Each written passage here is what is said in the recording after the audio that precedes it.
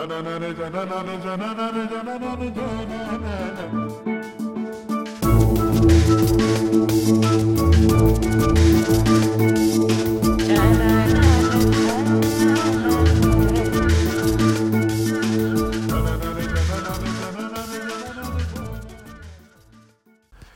listening to Onward with William McCarthy live from New York City. Don't stop, hit it, get on the dance floor, quit it. I finished my record. Ladies and gentlemen, I haven't formally celebrated. I started working on this new record, I think in October, properly in October, but I remember going there in July, just investigating the studio and so on. So October, November, December, January, February, March. We're cruising, guys. This beast of a record is now turned in and done. 6 months of my life. Wow. So yesterday, I apologize. I was going to do a post yesterday, but I had to do 9 things at once, and I think it's hilarious. As I put on my Patreon, Panos, our horn player, he brought one of his friends that owed him money for some weed, a saxophone guy. I'm like, oh God. Panos didn't call me. He flaked on the session before, so I'm stuck with this this shrinking timetable of when I could do this with him. And it was we're supposed to have it done by 5, then he called at 6, then by 7 o'clock, my session was ending at 8. Panos comes in, sending in tracks, doing it remotely from a studio in Connecticut, in New Haven, with this Norwegian saxophone genius. This guy works with Peter Kadis, the producer that we've been buds with for some years now. And he comes highly recommended, but it was crazy. I was singing 3 songs, trying to finalize 3 songs. I had Panos coming through on my phone. I was trying to listen to tracks in between songs, and I saw Eric and myself, Eric in the Bill of Old, just crushing and grinding, trying to get this done. I'm really proud.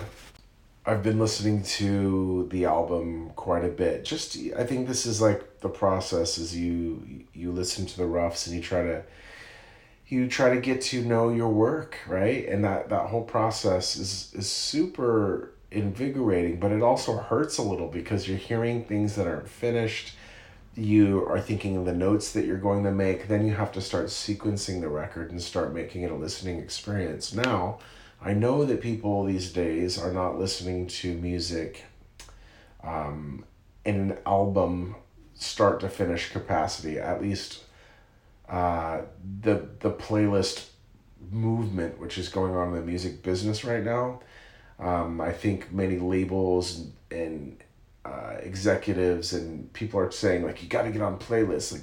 This playlist will do this for you and this will give you exposure. So it's really getting away from album listening as we've always known it. However, I understand why they're saying that, because if anybody's ever heard Joe Rogan, he's a kind of a television personality. He works in MMA stuff and also comedy. He's an interesting impresario type of guy, an entrepreneurial guy. He has a podcast that's become very popular. And interestingly enough, I was listening to a conversation with a famous comedian that I really like, and he was talking about Joe Rogan's podcast. And Joe Rogan's podcast has surpassed a television talk show in getting more traffic and views for a personality on his show, whether it's Elon Musk, a politician, an inventor, a rap star, a country musician, a fighter, an Olympian. These people who go on his show are doing better and getting more exposure from the internet and from his podcast, which is super crazy that it's gotten to that place. So where does that leave records? Good question. Anyways, in this process of driving around, walking around, living and breathing the record, you start to, my brain just starts to connect things. So like, this outro and this ending would be really nice going into the beginning of this song, and this is what we call sequencing. So I've been spending a lot of time trying to work on how the record will flow. I don't have a title for it yet, but Eric is really excited. And again, like last night, I was juggling emails. I was trying to FaceTime with Panos, sending him like tutorials on like what I needed from the song. And end of the day, it's been oh God, I'm not gonna lie to you. I think this is the hardest record I've ever made. I know Rising Sunken Ships was very difficult because we did it twice. Nothing can compare to that kind of strain. But I think that I underestimated a few things. Underestimated traveling to New Jersey. I was like, yeah, I'll go on the train. I love trains. And I'd get all the way out there. I'd wake up at 5. I would take the train 3.5 hours, and I would take the subways, and it would probably take me 4.5, almost 5 hours to get there. And I'd be exhausted by the time I got there. So it created this sort of energy, like I was bleeding out on energy. So I got there, all my creative energy was done. So that's what was making it hard. But coming back to not only Brooklyn, but coming back to my neighborhood of Red Hook, Eric has a studio here. So it was like a reunion for us to get together. What can I say about the record? I think it's got everything. It's got everything that anyone knows me to be. It has traces of that. It's really kind of a mosaic of soul stuff, kind of old-timey, Motown-y, doo-wop, world music, rock and roll, indie rock, farfisas. It's got a lot. Um, I'm thrilled. I don't know what I'll call this podcast, but I think I have to mention the fact I'm leaving tomorrow morning for our film tour. I'm going on a film tour in Europe and in the UK.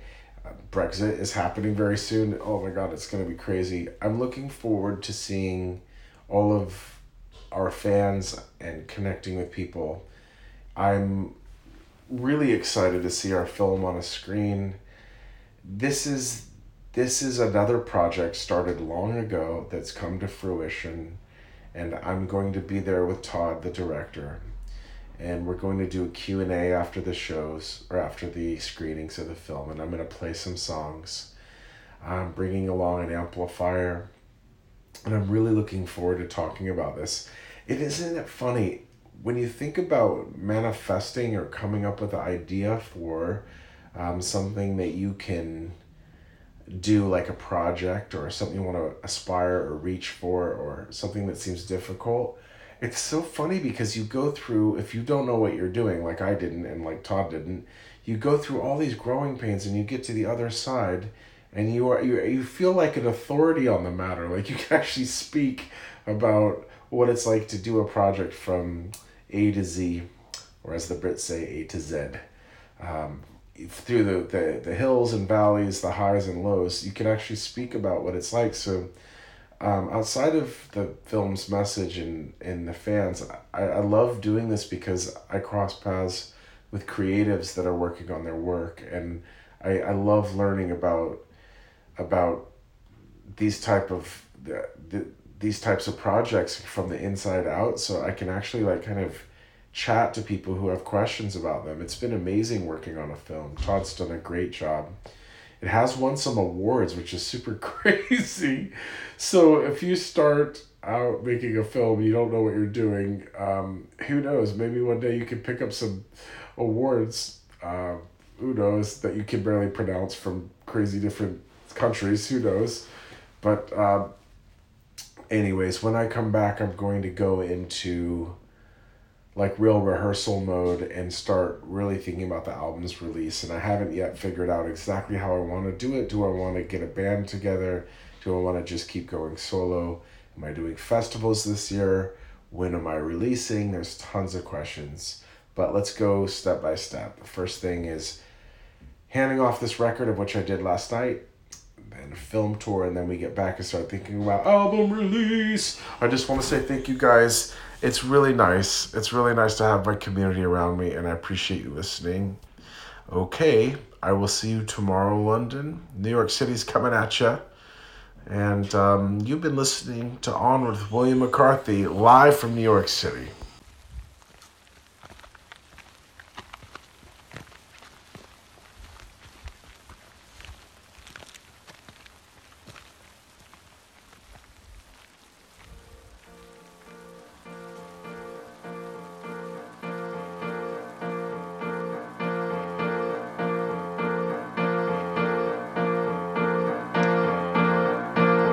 Trail is dark and dusty, the road is kinda rough, and a good road is winding, and boys, it ain't far off.